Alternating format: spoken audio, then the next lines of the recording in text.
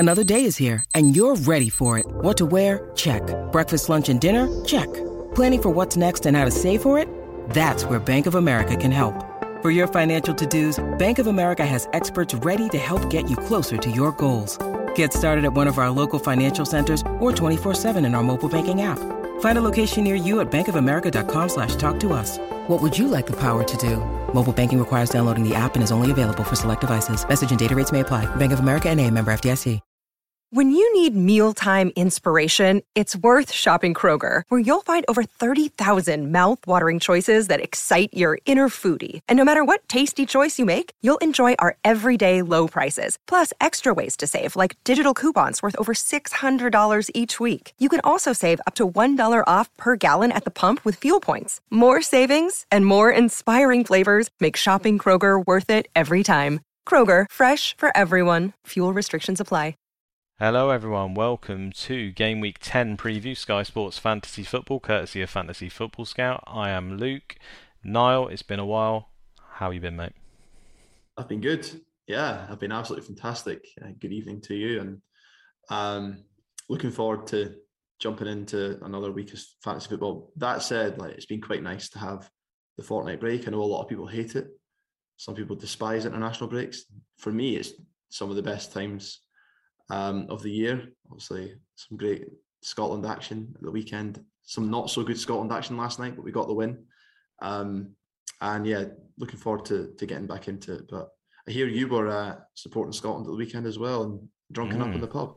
That's right, yeah. I got the rare treat of being able to watch Scotland on the TV. So, yeah, it was a really good game. I thought the passion, the emotion was great.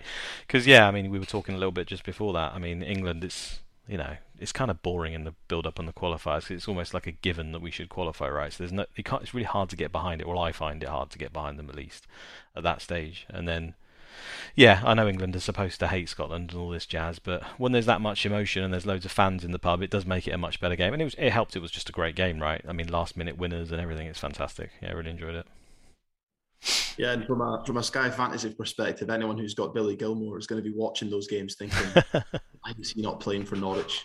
Yeah. You've got to feel sorry for people who picked him because he's such a great player. It just doesn't seem to have been working out so far, but it might turn around. Yeah, a bit of an enigma on the old Gilmore Gander. On the old international break thing, I think it does matter what your last game week was like as to how much you enjoy the break, because it's like if you have an absolute stinker, for me, I'm just right, that's it, shut it down, I'm not interested, I'm not paying any attention. And then if you've had a really good game week, you sort of can't wait to get back in the action and you wish it would come around soon enough. So for now, I've been just enjoying the break like you, because my little plan of taking Salah out for Kane, yeah, it didn't quite work, did it? Because although Kane got shots on target tier 2, looked a lot better player. I think he was unlucky not to score in that game. In the end, it was irrelevant because Salah, he does what he's been doing all season, to be honest. Unluckily for me, it was against Man City. Always thought maybe he could get a goal, but I think it was goal, assist. I think he even got tackle bonus, didn't he? Man of the match, everything. Ridiculous. So good. Yeah, and now you've got the small matter of him at home to Watford to worry about. And that was the one I was worried about, and obviously, yeah, I've already had that one. So maybe I'll get some balance, and it'll just be a 2-pointer in that game. Maybe. I don't think so, but I can only hope. So yeah, terrible week for me to end. We're not going to dwell on it too much because it's so long ago. But 35 points for my team. Christensen and Alonso didn't play, essentially. But Mbomo that I got in, not a lot of people got him yet anyway. Scored, so I was quite happy with that because I could have obviously gone to Saar, but I went to him, and I feel like that's a half-decent move, at least for now. Rest of the team, though, did pretty much just across the board didn't perform, unfortunately.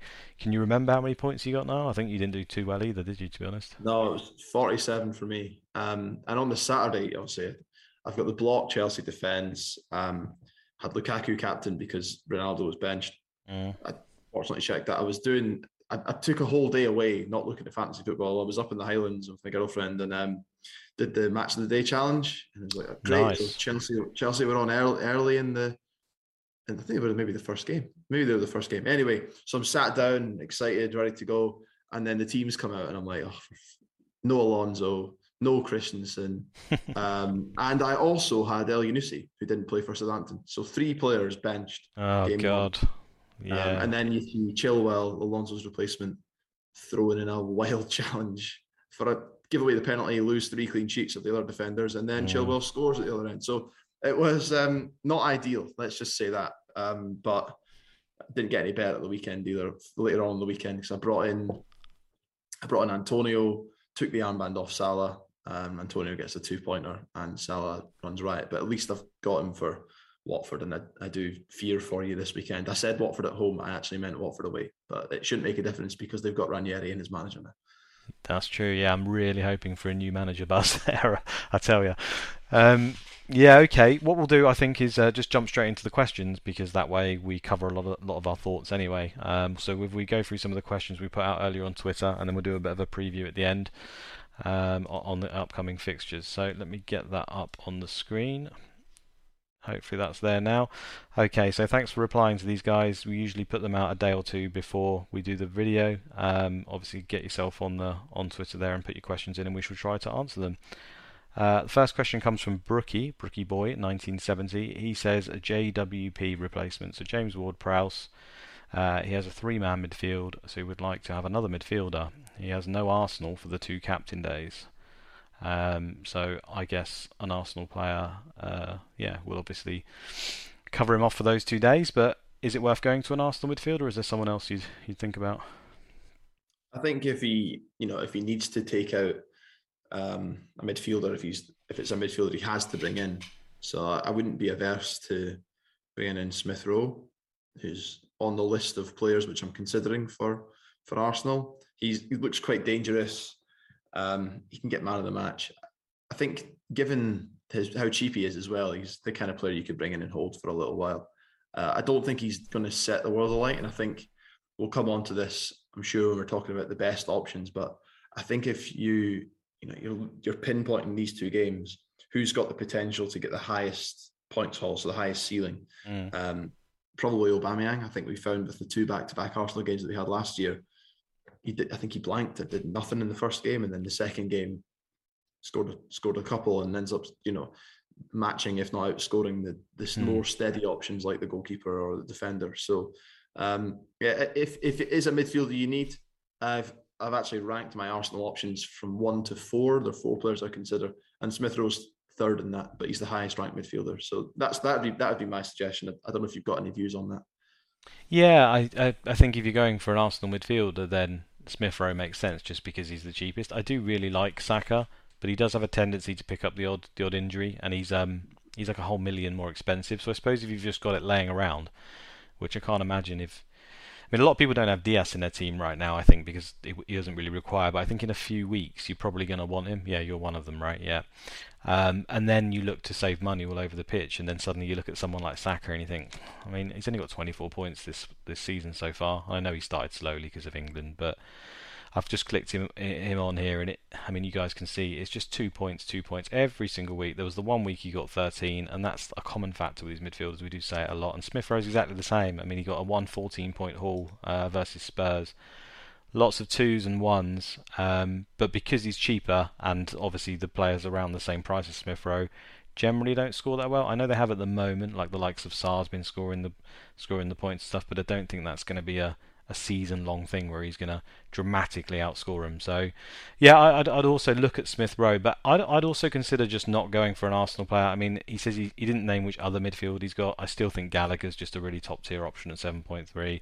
He's probably lost a little bit of appeal, just because Elise's come back and seems to take some of the set pieces away from him, so it's kind of one of his strings to his bow that might have gone missing there. But I'm not sure on Elise's fitness permanently. Maybe he goes off in the last 20. Gallagher gets some set pieces towards the end, so I don't think it's that detrimental to him. But still, I think he's still a good option. And my mate Mbomo that I got, I think Brentford just look a fantastic team. He's really, really cheap. I know it won't cover you for the Arsenal match days, but I just like him as a long hold, and the fixtures actually do pick up quite dramatically in a few weeks. Another 2-point machine because he's a cheap midfielder, but you're paying less for it essentially with I think slightly better fixtures than Arsenal. Maybe that's probably debatable, but at least initially Arsenal's are probably a little bit better. I don't really have anyone else that I really like in midfield at the moment. I think Rafinha's an obvious one that is probably not even worth mentioning. I know there's a chance he might miss this weekend, I think the rumours are, due to the Brazil match. But there's not many other midfielders that I'm even thinking about. I'd love to have some Man City midfielders, but I'm not sure you can pick them in Sky. It's quite unclear who's going to play week to week. I know a lot of people will still be holding Ferran Torres. We both gambled on him and subsequently got rid of him. But I think if you're holding him, there's a case to say that, you know, for the next few weeks, don't bother making that transfer because he's got good games if he does play, which he's probably more likely to now, possibly than when they had really stern fixtures where he goes for his absolute best 11. Then you might rotate in. On the midfield options, you know, we can pat ourselves on the back for the Mbeumo shout. You in particular actually backed yourself on it and brought him in. He looks great. And another one we talked about at least a couple of weeks ago was Hwang, who got the brace against Newcastle. Oh, of course, yeah. He's only 7.8 and he's playing up front. Looks like he's in a partnership with Jimenez and looked pretty dangerous. So, I mean, obviously, you know, usual warnings apply that he has just come into the team, new signing. There's a bit of competition there, but he looked really good and would cover a captaincy as well against Everton in a couple of weeks' time. So I think, and again, people we keep ignoring and hold, we just patted ourselves on the back for some good shouts. People we haven't suggested, Gray and Townsend continue to do really well. Yeah, and Doucouré, Townsend especially, right? So any of them I think are decent options. And Townsend and Gray would also cover you off for that captain game because they're playing against Wolves. Sorry. So there's a few. I don't think there's anyone who really stands out apart from Rafinha, but they're the best of the rest, I'd say. Yeah, no, I agree with that. As a Traore owner, seeing him benched and then Hwang come in and obviously take all of his points is a little bit frustrating, I'll be honest. So I'm kind of scared to go there, even though he's just 0.1 cheaper, isn't he? 7.8 to 7.9. But if he's going to stay permanently playing in the team, and he's more or less a striker, I know he's kind of playing a little bit on the right, if anything. I mean, that's a good price, right? Because Wolves' stats are very, very good, and he's got a fairly decent record in the past. It's kind of, I think he had some problems in his career in terms of injuries and getting some starts, but he has got a pretty good past. So I think he's definitely a decent option. I'm still kind of keeping away from it from the moment because I just think Trincão's been on the bench a little bit. He's obviously a very good player though for Barcelona. I can't see him staying permanently benched. I know Podence had a bit of a shocker when he came on, but he is a decent player. He's going to take some minutes away occasionally. And then obviously you've got Neto, who I think is just their standout midfielder from last season. I mean, obviously he had a big injury, so maybe it'll take him a while to get up to speed. But I think when he comes back, that's a lot of names then sort of fighting for two spots. But that could be so far in the distance that Hwang is a decent option for now. And Wolves fixtures are still okay, right? I mean, it lasts for quite a long time. That's why a lot of people went for the likes of Sarr and Goal and stuff. One other name I'll just throw out there is Saint-Maximin. He just continues to do pretty well for Newcastle. I think the games are still okay. And I think the general gist of what we're saying is the midfielders, all around that price, there is so many options around that 8 million and just under that there's no incentive for me to really go above that at any point. I think if they don't work out or someone gets injured or dropped, you can just kind of change to another one if you really have to. Obviously, you want to try and avoid those kind of transfers if you can, but at least there's options, right? You can't get stuck with a player and then have to make like 3 or 4 transfers because there should be about 4 or 5 other options you can go to. I mean, there's 3 in the Everton team alone. So yeah, a long-winded answer, but I think personally I would probably avoid the Arsenal player. I don't really like Smith Rowe over them, but I can see why you'd want to if you just don't have 2 captains. I mean, if he just has to do one thing on one of the days, and it's going to take the other guys quite a long time to catch those points up. In fact, I'm going to throw that to you now. Smith Rowe or one of those better options, if you had to pick, because that's what he really wants, would you just go straight to Smith Rowe, or would you ignore the captains? Because it's easy to say, but to do for your own team is a different matter, isn't it? Yeah, I'm going to give a really poor answer, sorry, but I'm going to say if he already has, say, a Gallagher, right, who's covering one of the 2 games, yeah, then I'd be tempted to cover off the first game with Gallagher, and then because Villa have got a game upcoming, you could maybe find a way of moving a Villa player in, or even, to be honest, with JWP, I mean, it's only going to be, my understanding is because it's a Carabao Cup game, he's only missing 2 league games. That's what I thought, yeah. So I'd maybe even just consider holding him because the Villa game is actually a captaincy against Southampton, so you could captain. That is a good point, actually. Although I'm going to check that. I don't want to be feeding out misinformation because I reckon there's a chance that it might be one of the games he misses. I think he might come back in time, but it depends when the Carabao Cup game falls. I But heard yeah, someone say if it was two. I heard someone say it was yeah, two that he misses in the cup. I think maybe with the James Ward-Prowse hasn't looked as good an option this year as he did last year. Now maybe it's too soon to say that, but that would probably be in the back of my mind a little bit. I know the red card probably sways, but I think it's just the way they're setting up this year. He doesn't seem to be hitting as many tier points and stuff as he did in the past. But I think Ward-Prowse, if I remember last season, Ward-Prowse did this before. He didn't look great to start with, and then suddenly just started picking them up over and over. So maybe he just wants rid of him. But yeah, there's an argument to keep him. I mean, we've talked about it a lot, right? If you're spending all these transfers in midfield, like I've ended up having to do with the likes of Traore and stuff, you soon start missing out on some really good stuff later on because you've messed around. And over the course of the season, out of all those midfielders, would we be surprised if Ward-Prowse ends up being the highest score? Probably not. He just chips away every week, and at least he turns up every week. So yeah, there's certainly an argument there to keep him. Let's move on. Phil Appleby says he's doing really well actually. He's posted a screenshot. He's got two teams, one in 66th and one in 90th. So I'm not sure he needs our advice, but we'll give it to him anyway. He says any love for Ronaldo or Salah to Aubameyang, hokey cokey, in order to cover the 2 captain days, 2 extra games for 1 transfer. So yeah, what do you think about that? yeah, much love for that. I think I'll do something similar myself, probably involving Antonio. So save the budget to be able to do that. But if looking at those 2 options, he's given Ronaldo and Salah. I think I would go Ronaldo out. Man United's games are pretty stern for the next few weeks. Obviously, it's a case to be made that Ronaldo is fixture proof, but when you compare him against Salah, who just looks absolutely electric, we saw that against Man City. He's possibly the one player who, we talked about the big 3 up front and rotating all of them. Unless there's a period where he's not playing at all, I can't really see myself taking Salah out. And actually, it was my plan to do what you did, taking Salah out to bring in Kane for this run of games. But I just saw that Watford game and got terrified and didn't do it. So I think I'm on board with what he's suggesting there, but I would take out Ronaldo before I take out Salah. Yeah, I think that's what I would do. I mean, Ronaldo's fixtures are just bad. You just got to. I know it didn't work out with the Salah thing in Man City, but I think Liverpool's attack's on another level. Salah just seems to be on a crazy level at the moment. Yes, Ronaldo's a really good asset in Sky because he takes a lot of shots, but also we've seen he can get benched even, which we maybe weren't expecting as much, but we saw it happen against Everton. So can we see that happening to Salah? I mean, across the season, he usually plays like 36, and usually those 2 are due to injury more than anything else. So I'd have thought there's also that risk that Ronaldo will occasionally see some minutes on the bench just after a European game or something. And yeah, just based on fixtures alone, I know Liverpool's aren't fantastic either, but Watford is certainly good enough reason to keep him, right? So yeah, Ronaldo for me as well to Aubameyang, and just pray for those 2 game weeks. Okay, let's move on. For reasons unknown, he says, assuming Lukaku is available, because yeah, we're recording this. I think Chelsea have they had the press conference today or not? If they have, I didn't see it. So let's hope he's available.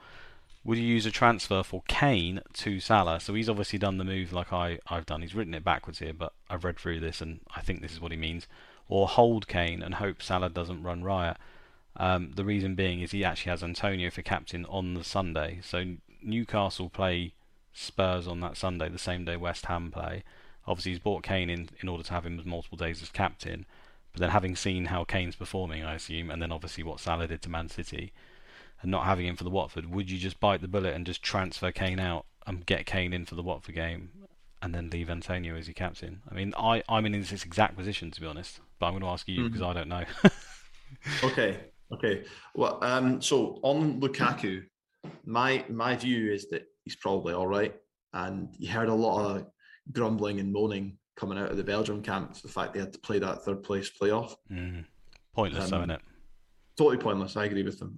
And they rotated basically their whole team, and Lukaku was effectively, I think, sent back to London. I mean, I'm obviously not in the know, but you see this all the time with internationals, right? So I think he'll be absolutely fine. I think he'll be all right. And I would, unless you hear absolutely certainly otherwise that he's not going to play, I think he's fine for the armband at the weekend. On that point, I would also not suggest taking out Kane before Newcastle. I know. I'm glad you said that. Yeah, he was. Listen, he was towing a caravan, right, last night for England. I don't think anyone would dispute that. But you could easily just tow that caravan right into the 18-yard box at Newcastle, and the ball's just going to be getting in there. So you'll probably do what he did against Villa, and that he'll at least get shot bonus minimum. So if I had Kane, I wouldn't be taking out before he plays against Newcastle this week. I know that it's a really awkward one because Salah is the standout captain. But if Lukaku steps onto the pitch against Brentford, I think he'll do something, and I'm confident that he will. So I wouldn't be doing all sorts of hokey cokey transfers just to take someone out before they play. No, I'm glad because that follows my mantra of I will almost never do anything for one game. Like that feels like it's kind of almost one game. Now you could argue, yeah, you just get Salah and you leave it, but you've only just made the move the other way, I'm assuming, unless you started with Kane. And I wouldn't do that because it could easily backfire in that 1 week. Salah could blank against Watford and Kane could go mental against Newcastle and suddenly you're beating yourself up, especially when you've taken the captain off and put on Antonio. Which is something you did similarly the other way around this week, right? You moved the captain with a transfer and it ends up costing you points by actually using that transfer. And that is something that you can do in Sky. You can kind of over-manage a little bit. So I think if you've got to this stage, you just kind of pray that Salah doesn't go off in that one game. And look, if he does go off in that one game, I mean, I missed out the Man City game. It was harsh. It hurt. But at the end of the day, what did Salah end up on points? It's like 30 points as captain, and not a lot of people captained him, bear in mind. Was it like 15 or something in the end? I lost 15. Yeah, something. A lot of points. Yeah. It's like 15 points. I mean that. Would you? And then you ask yourself, would you rather have the transfer or 15 points? And I think that's another debate, right? So he has to really, really hurt you for it to hurt, which sounds stupid, but you get what I mean. He has to literally score 3 or 4 goals in that Watford game for it to really, really hurt you. So I would just, you've made your bed kind of thing and see it out. You've done it for a reason. And yeah, you want to get Salah back in pretty swiftly though. After that, have a look at when your next entry point is. I think, which is probably, I think Brighton is the one that people are kind of looking at a little bit because it's a Saturday game or something. But yeah, for now, I would just pray because Kane did look really good against Villa for me. He had, I mean, certainly in the stats anyway. I only saw the highlights, so I can only comment on that. But he was having lots of shots, and that's usually Kane's calling card, right? When you look at his stats and you see, oh my God, he's firing off shots all over the place. That normally means there's points around the corner, which is straight. This is why it's strange for me for England. He didn't quite look the same player, but could be all sorts of reasons for that. Liam Rayner says, evening gents, if you were looking to bring in an Arsenal asset for just the 2 games, who would you pick? So I think you've already made your list and you said Aubameyang, is that right? Is that the top pick? Yeah, so I'll read out my list. So I'll read it from reverse just for some suspense. So in fourth place, Ben White. I think he's probably the most stick-on defensive asset. Arsenal have conceded only 1 goal in the last 4 league games. 5 games if you include the Carabao Cup, which is pretty impressive, right? Because they had such a porous start to the season, and he's been really good, Ben White. But the downside to him is they've not even sniffed a passing bonus at all. And in these captaincy games, it is nice to have that fallback, right? Even if they do concede, you're going to walk away with 8 or 10 points, which is fine. But if they do concede, it looks like you're getting 2 with Ben White. So that's why he's fourth. Third, I've got Smith Rowe. Talked about his pros just because he's cheap. He's a midfielder.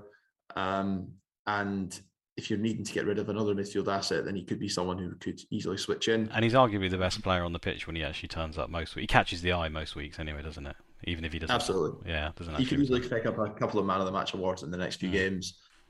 Second, Aubameyang is second to me. Now, I've put underneath that the reason he's in second place is just because I think you're going to have to use transfers to get him in and out. But he, for me, while he's second in terms of the overall Arsenal options, I think he's the best in and out option because he has the highest ceiling. So although he's 2 in my list, actually, he'll be the one I'm probably going to bring in myself just because over the course of these 2 matches, which are the only 2 games really I'm looking at, I think he's got the highest points potential. And also makes a really easy switch for, be it someone else down the line. You could take him out for Diaz or Cancelo, or you could take a wild swing at DCL if he's returned to the planet at some point. And then number 1, I've actually got Ramsdale because I think he's been outstanding. Single match days are always great for goalkeepers because if they do keep a clean sheet, it's an extra 2 points, which makes double to 4. a few shots on target, picking up bonus as well. And with the defenders not getting passing bonus, I think that actually elevates the goalkeeper even more and makes them the supreme asset in that Arsenal defence. And on top of that, Ramsdale's really cheap. So again, if you're looking to bring in a goalkeeper, if you've got someone in there you're not happy with, then Ramsdale would be the one I'd go for. But I think most people would be pretty happy with who they've got in goal just now. In which case, I think Aubameyang probably stands out. Yeah, no, I'd go along with that. I love goalkeepers for single match days. I mean, they usually do the business. It wasn't a single match day, but obviously Sarr for the Wolves the other day when a lot of people had him as captain, he went and delivered, and it's a common theme. Martinez has obviously done it a lot in the past, and there's been a lot of times where a goalkeeper's come up trump. So yeah, I'd certainly prefer him over Ben White. For me, it will be Aubameyang that I bring in probably. I'm not 100% set on it because I do have Gallagher, so I might just miss one of the games and stick with Gallagher because I've had to use extra transfers. But Aubameyang, if I do go there, will probably be the one. And just like you say, it's just for the higher ceiling. He's on the penalties and everything, isn't he? And although he can look disinterested in games sometimes, he still finds a way to score quite often. So yeah, I think they're tough games for me, Palace and Villa. I think they're both teams that you could see they could beat Arsenal on their day, or at least give them a good game.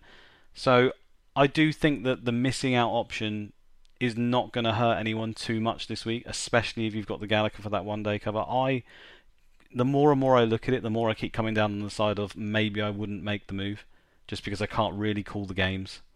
And I feel like, yeah, Gallagher covers you for one. The Villa game could be tight. The Villa have been good defensively. Obviously, if you've got someone in place, fine. But I think for a transfer to get Arsenal, I'm not 100% convinced now. Whereas, in the weeks leading up to it, even though Arsenal were poor in the first few weeks, I always had it in my mind to do it just because, you look at it and you think 2 extra days, 2 extra captains. But now if it's just 1 extra day and 1 extra captain, I'm not sure. This is assuming you get Gallagher, of course. Yeah, I can see that point. It depends who you'd be planning on taking out as well. Right. True. Because I think so. In my example, right, I'm going to be taking out Antonio, and Arsenal actually play. So West Ham got the game against Spurs, but then Arsenal play before Antonio plays again. Okay. So it ends up working out a 3-for-1 with 2 captains. So it feels to me like a bit of a no-brainer. Is that when you're definitely getting Antonio back though, or you're not? Undecided. So that, but at least it gives me the flexibility to, at that point, assess whether I'd want to bring him back or not. I could even just leave him and maybe bring in DCL for that Monday night game or something like that. But I think that it gives me a security of knowing that if I do make the move, there's only one opportunity that Antonio over that 2-week period, where Arsenal have got 3 games with 2 captains, that you could maybe score enough that would justify not making the transfer at all. Yeah. Yeah, no, I hear you. I think that it's probably not the correct way to think about it, but I think it kind of does depend on how many transfers you've used, because a lot of the people who are doing very well probably won't have used so many transfers, right? The ones who've just lucked out, they've not got that many injuries, they're probably quite high up, used like maybe 3 or 4 as planned. And then maybe they're thinking, yeah, I'm just going to get an Arsenal player for two game weeks as captain. It's a no-brainer sort of thing. And I think if you've used more, like I've ended up doing 6 or 7, you've got to pick your opportunities throughout the season now where I'm going to have to try and get on a level playing field with these guys.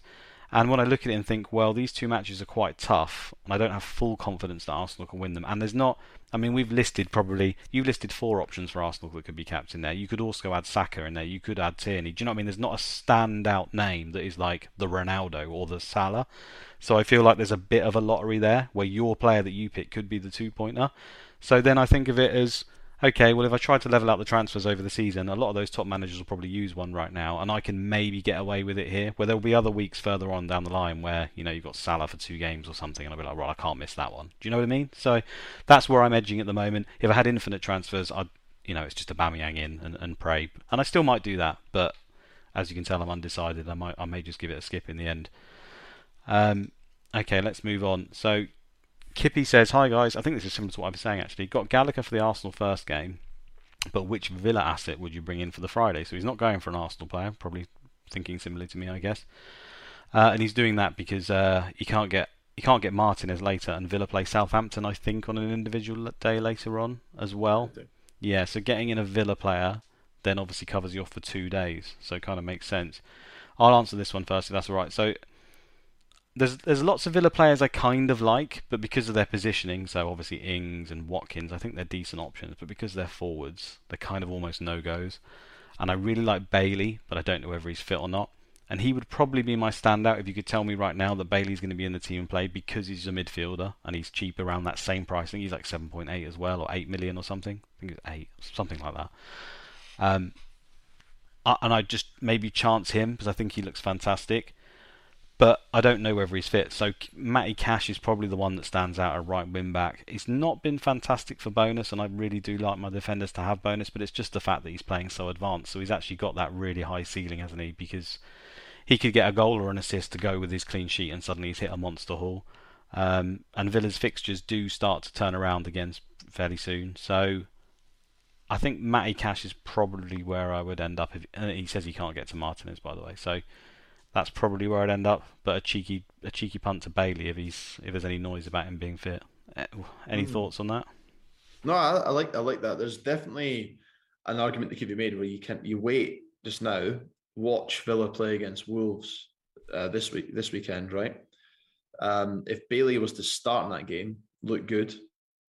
I don't know what's going on with his fitness. It looks like he's not 100%, is he? So I don't even know if he's going to be back yet. It says tight thigh on the website there, and it says return date is expected to be the 16th, which is in 3 days' time, but we've not had the press conference yet, so we'll have to see. So, I mean, in the hypothetical that he starts and plays well, and you could then be confident that he was going to play on the Friday night, you could just avoid an Arsenal player, Captain Gallagher, safe in the knowledge that you're going to bring in Bailey on the Friday, and then Bailey gives you the coverage for the game in 2 or 3 weeks' time, the standalone Friday night captaincy against Southampton as well. Yeah, that's probably the sensible play. Yeah. Like I say, I'm thinking of maybe skipping it entirely, but I'll have to think about it really. To maybe your plan of watching and then picking my favourite option might make sense. The thing is, I don't have a Southampton player either for that day, so maybe I'll end up using another transfer.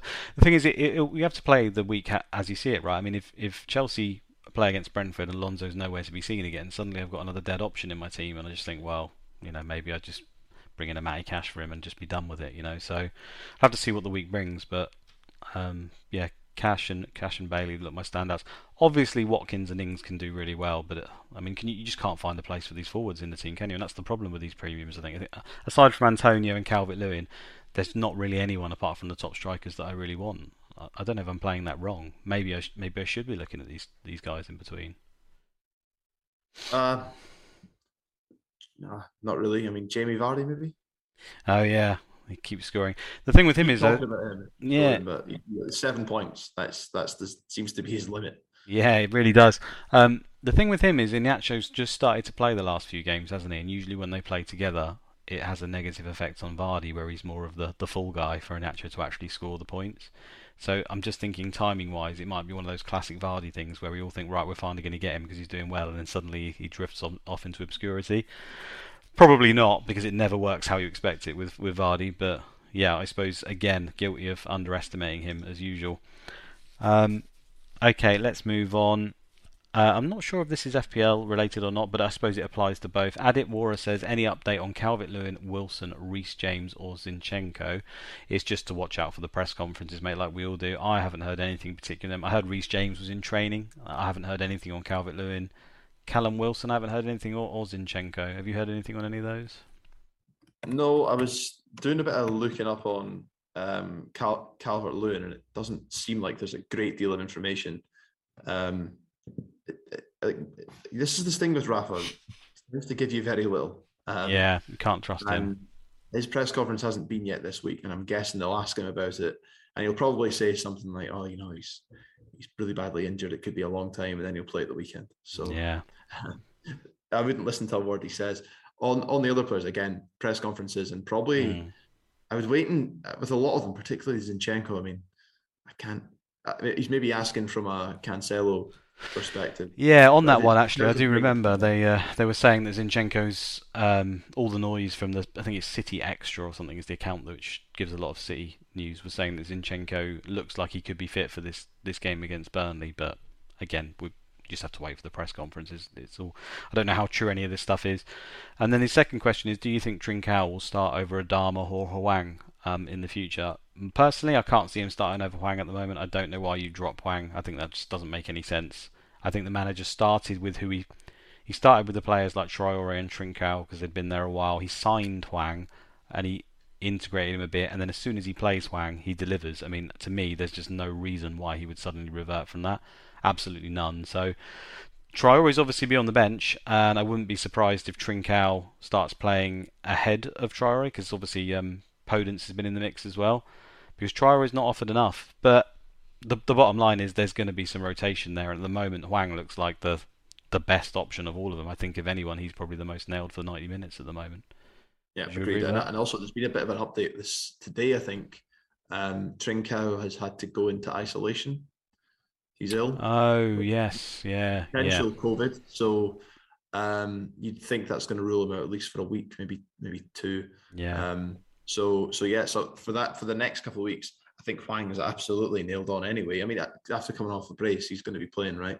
But yeah, I'd also argue on this front anyway. If he's got Trincao in his team and this is Sky and he's got him, I don't even if he's fit and he's playing, I don't think he's a good enough option to keep in your team. Is the bottom line. So I'd just get rid of him. 2 questions from FPL Hambo, and he says, 1, when will the blanket Chelsea defence start paying off? Please God, soon. Rotation seems to be benefiting those not so heavily invested. Yeah, I think there's an element of unluckiness. Chilwell's tackle, I mean, for example, they weren't getting a look in really apart from that. A lot of rotation because of Champions League and stuff. My answer to that question is I'm hoping it's in these next 4 or 5 games. Brentford's a tough game. Wouldn't be surprised if they conceded in that game. Maybe a tight game, 1-1. But after that, I'm really hoping we'll start to reap it. I mean, you're in the same boat, right? You've got loads of them and you're just praying for the same. Yeah, I mean, Norwich, Newcastle, Burnley to come after that. If you're like us and you've thrown all your eggs into the Chelsea basket, the least you can do is get through these fixtures when they're so good. So, yeah, there's probably going to be some tough moments when you look at the team and one of your players isn't playing. But you've got to hope that when they do play, they're going to deliver over the next few weeks. And I think you probably assess it after that. Yeah. I'd also expect that, the Champions League, the fact that they did lose to Juventus means they're probably going to feel a little bit insecure about getting through. So they're probably going to play as good a team as they can. They're not going to let up in that competition. So the rotation probably will continue. But the next few games are so good that you've got to hope that if the best players play, they're going to score. And Thiago Silva, I think, is not getting back till super late this weekend. So it looks like Christensen will definitely play. Rudiger, if he's fit, will play. And Azpilicueta, I think between the right centre-back position and right wing-back, looks like he'll be playing as well. So that's, say, the core. And then a lot of question marks about Alonso, right? I think he's probably the one whose position is most under threat with Chilwell coming back in. But even if you've got Alonso, I firmly believe that you should hold him for at least the next 3 games, 4 games. Because if he plays in one of those games, you've seen what he was doing at the start of the season. He could easily get you a 15, 16, 17-point haul. And that kind of justifies his existence for a little while. And then you assess it after. I'm happy you said that as well, yeah. So for me, the major disappointment from the Chelsea defence has not been the fact that they've conceded the odd goal. It's been the fact that the passing bonus hasn't been there, which all the signs pointed to that continuing through the roof. And that's been the big issue. I mean, I'm getting 0s and 2-pointers from my defence across the board, whereas the reason we go for these guys, right, is because we've got that 4 or 5 points even when they concede, and they're almost like a cheat code, and they haven't been that at the moment. So I really want to see those numbers start picking up, and if their passing bonus is nowhere to be seen in the next 2 or 3 games, then I would really worry, because these are the games they should definitely be getting in for me. And like you with Alonso, I've got him in my team, and I'm almost like I don't know whether it's stubbornness or if it is sensible, like you say, but I will hold him until he at least plays a game. Unless that's like 6 weeks and he's still not played, maybe I'll have to get rid of him. But I'm hoping he'll play, one of the next 3 maybe. And as soon as he's played that game, maybe then I can look at what options I want to do to move on. But obviously things can change. In those 2 or 3 weeks, Chilwell could have picked up a knock again. Alonso could suddenly be amazing. Chilwell could have given away 3 more penalties. The landscape changes so quickly that you might have a different question on your mind later on. 2, he says, how long will you give until you get Webster back? He says, would you give him a couple of games to avoid any re-injury? Because he misses him and he thinks his value unlocks a lot of doors. And we have said numerous times we think he's probably the best cheap defender in the game. So when he comes back, let's say the manager says he's fit, he turns up, he plays the first week. Are you going straight back in, or are you going to wait a little bit? No, I'm going to give it a little while. They've got Norwich. Yeah, they've got Norwich this weekend, which is a decent game for them. But then after that, they've got Man City and Liverpool. So that gives you at least a 3-week window until the start of November, when the games get better again, to see that he's fully fit, back up and running. And I think you'd want to avoid those fixtures anyway. So I mean, I don't think I would bend over backwards to get him back in, just because it's another. We said this, right? Didn't we say this at the time? Well, if you take him out, you're probably going to want him back. And 2 transfers for a really stupidly cheap player. But I think unless you need him, maybe, or if you get an injury, I'd bring him back in. But at the moment, there's no single captaincy days. We still haven't got December fixtures yet, which we're hoping for. But if there's a couple of individual games that Brighton have that you don't have cover for, that's maybe when I'd look to bring him in. Alternatively, as I said, if let's say Alonso's, you've got him and it looks like the ship sailed on him, you could easily just downgrade him to Webster, and then again, that would probably coincide with Webster's fixtures getting better, because Chelsea's as I said, you want to hold Alonso for at least the next 3 or 4 games, then you could take him out and bring in Webster. So I think patience on Webster. There's no need to rush to bring him in yet. I agree, and the other factor there is Webster's passing and tackling bonus wasn't always as great as it was in the first few weeks, and obviously the underlying tone as to why that was to do with Dunk and Duffy's positioning. Obviously, Duffy going into the middle, Dunk was on the left-hand side. Webster then was taking the brunt of the passing on that side, because I don't think Dunk's comfortable on the left particularly. Duffy, although he's played well and got the odd passing bonus, he's not the main sort of playmaker from the back. That's Webster's kind of job in that role. But then what I'm getting at is once they've got, Lamptey's back in fitness, they've got Dan Burn back. They've got a lot of other options there. So if Brighton decide to go back to Dunk in the middle, which I think is probably his best position, and he is, their best defender, so he really should probably play there eventually, and Webster's on the right-hand side. In the past, Dunk would outscore Webster quite often for passing bonus and stuff in that position, and maybe then Dunk gets more involved in the play, and then maybe Webster doesn't get as much passing bonus, is the offshot of that. So by waiting, you also get that little bit of information to see just how good of an asset. Now, I don't doubt he will still be a good option at that price, but, I just said it there. If Dunk still stays in the team, then there's no real reason particularly to go for Webster over Dunk, I think. Because I think Dunk's goal threat is so significant that over the course of the season, he would probably end up getting fairly close to Webster, just on the basis that he will get the odd goal, and even playing in the centre may get the odd passing bonus as well, or whatnot. We'll get more information, essentially. There's no reason to jump in on these players straight away when they've got a pretty low ceiling overall. I think that's all the questions, mate. So if you want, we'll look at the preview, shall we, and just sort of look at our teams and what we're thinking for each game week and the matches. So let me try and get that up on the screen here. Sky Site's being temperamental. Who'd have thought? There we go. Okay, so Saturday, 16th of October. Loads of games on Saturday. Absolutely loads of them. Looks like a really great day. I'm hoping I might actually get some points for once. Ready. Who'd have thought? That'd be a fine thing. I don't have Salah, so I'm going to be absolutely terrified from 12:30, as you can imagine. He's probably going to be my captain in FPL, but still, I won't want him to score in that game, which is going to be painful. And Man City home to Burnley, 3 o'clock. If you could tell me the lineup right now, I'd maybe consider just captaining Diaz because he's in my team. And I know Diaz is fairly safe in terms of playing, because he usually plays most games.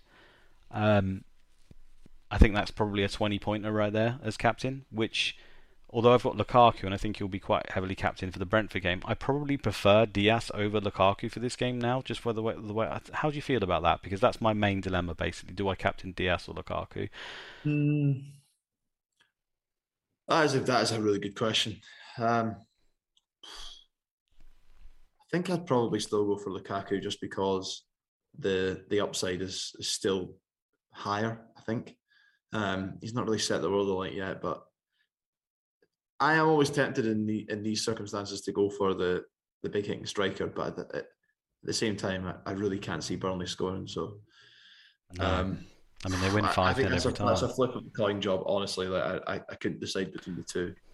See, I think Diaz. I mean, often in these 5-0 trouncings, a lot of the Man City defenders end up chipping in with some points.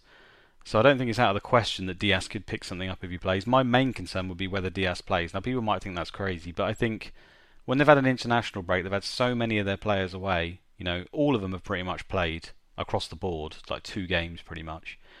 And then they've got Champions League 3 days later. Now I know it's against Club Brugge, I think, but they lost against PSG. And Man City, everyone knows they want the Champions League. I don't think Pep's going to take any liberties in that game. I think he's going to play, whatever actually is his strongest 11. But I think he's going to be as close to whatever that is.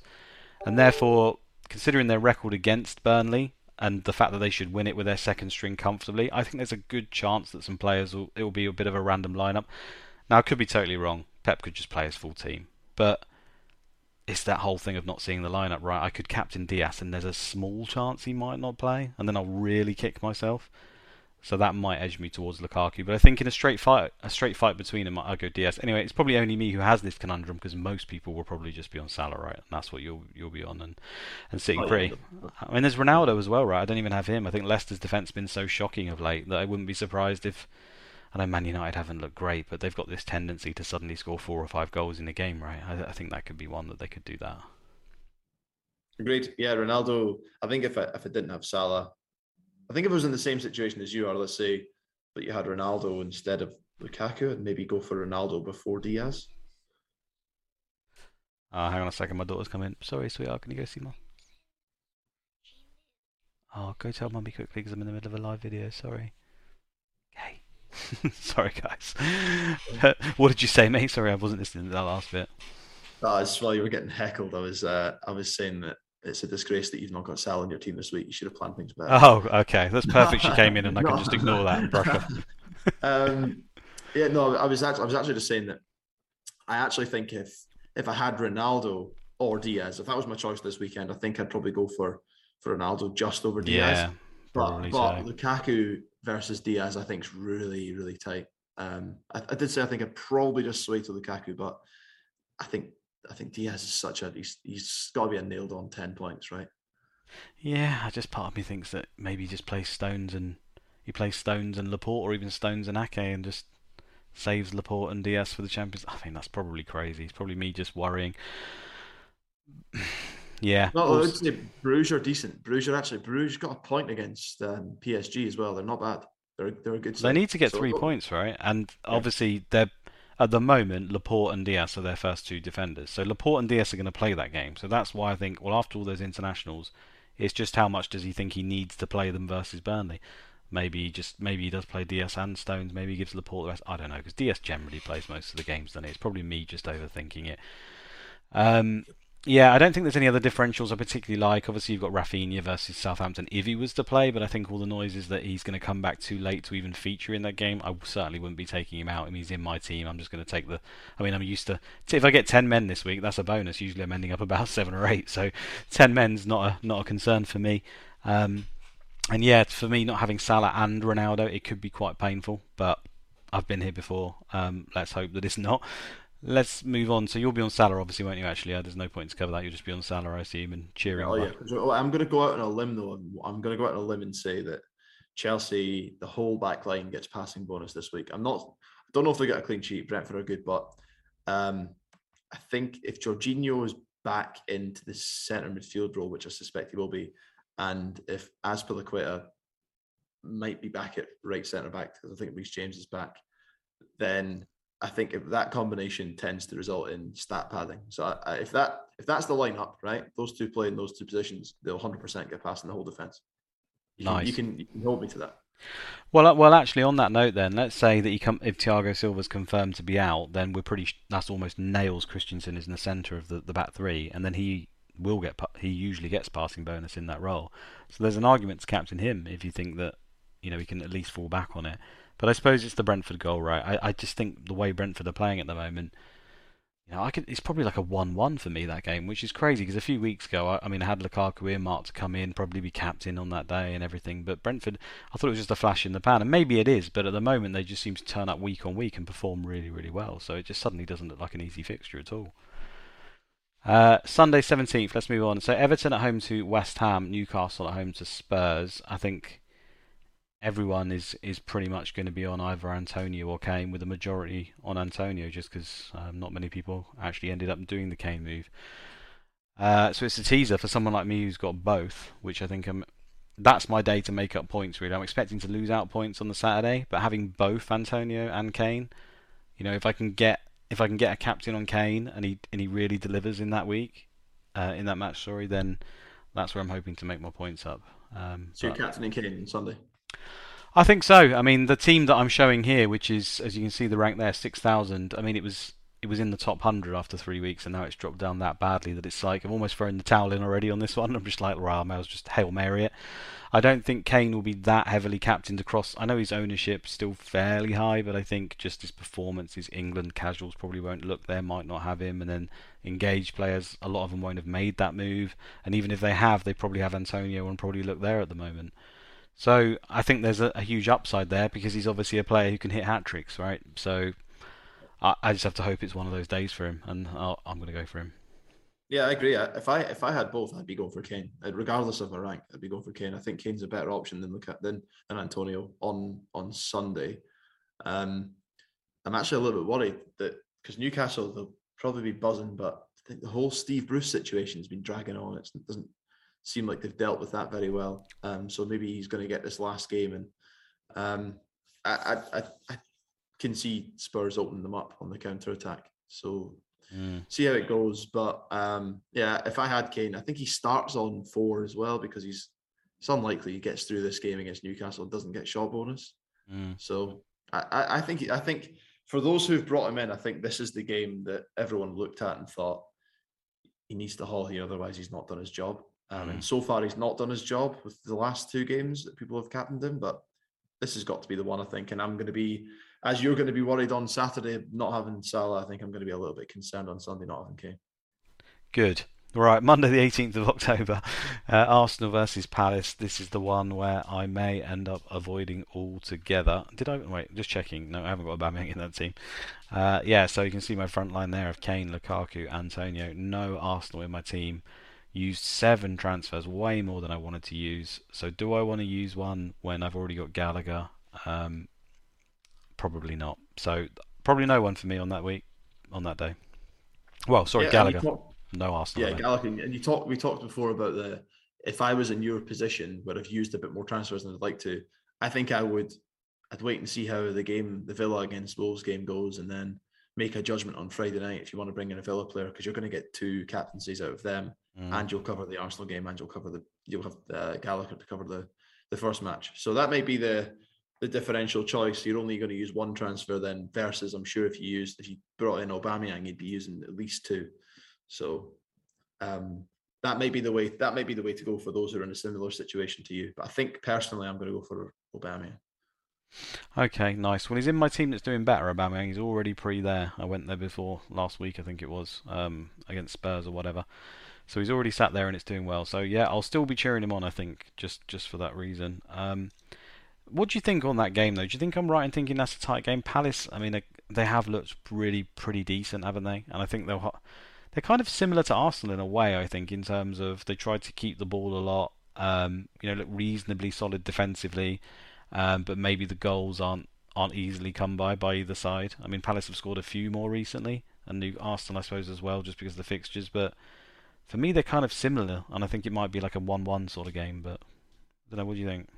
Yeah, they're a competitive team, aren't they? They look like they're going to give teams a game, which I don't think they did in recent years. They picked up wins. I don't know how they stayed up for the last few years, but they did. Fair play to Hodgson on that. Last season, this is a lay-down game, and Arsenal are usually good at these, right? So they would have just been a standard 2-0 or something, or that's yeah. But I think I could see Palace, maybe not finishing in the top half, but kind of around that 10th to 14th spot. So they're probably better than they were. And the crucial thing is, versus last season, they're just not going to give up the ball as easily. So passing bonus doesn't really look like it's going to be a thing for any of the Arsenal players, which does make a difference in your choice. So yeah, I mean, to be honest, as you say, Palace and Villa, you could see them being really similar games. I'd be quite surprised if Arsenal went out and blew them both away. Yeah. I don't think Arsenal win both games. I don't think they win both games. Okay, and that's why I'm willing to take the chance. But I guess we'll see, and we'll see whether I'm happy or not on next week's video. I think that's it now. I don't think is there anything else you want to cover at all? I think we've gone through most of it. That's the lot. Good luck, everyone. Yeah, indeed. Good luck. It's good to have football back. Hopefully I'll be happy come the end of the game week for once. That would be a rare treat. A quick nod to the members area before we leave you. Get yourself on site, guys. Sign up. It's useful for the tickers I've showed you here for the upcoming fixture runs. Obviously, which teams have got the better upcoming games, etc., which help for pre-planning in the Sky game, and obviously gives you all those passing and tackle stats, which are really useful to pick those extra captains, like not Ben White in this case, who seems to not be picking the passing bonus up as we expected. But yeah, get yourselves involved if you can, and I shall see you on the next one.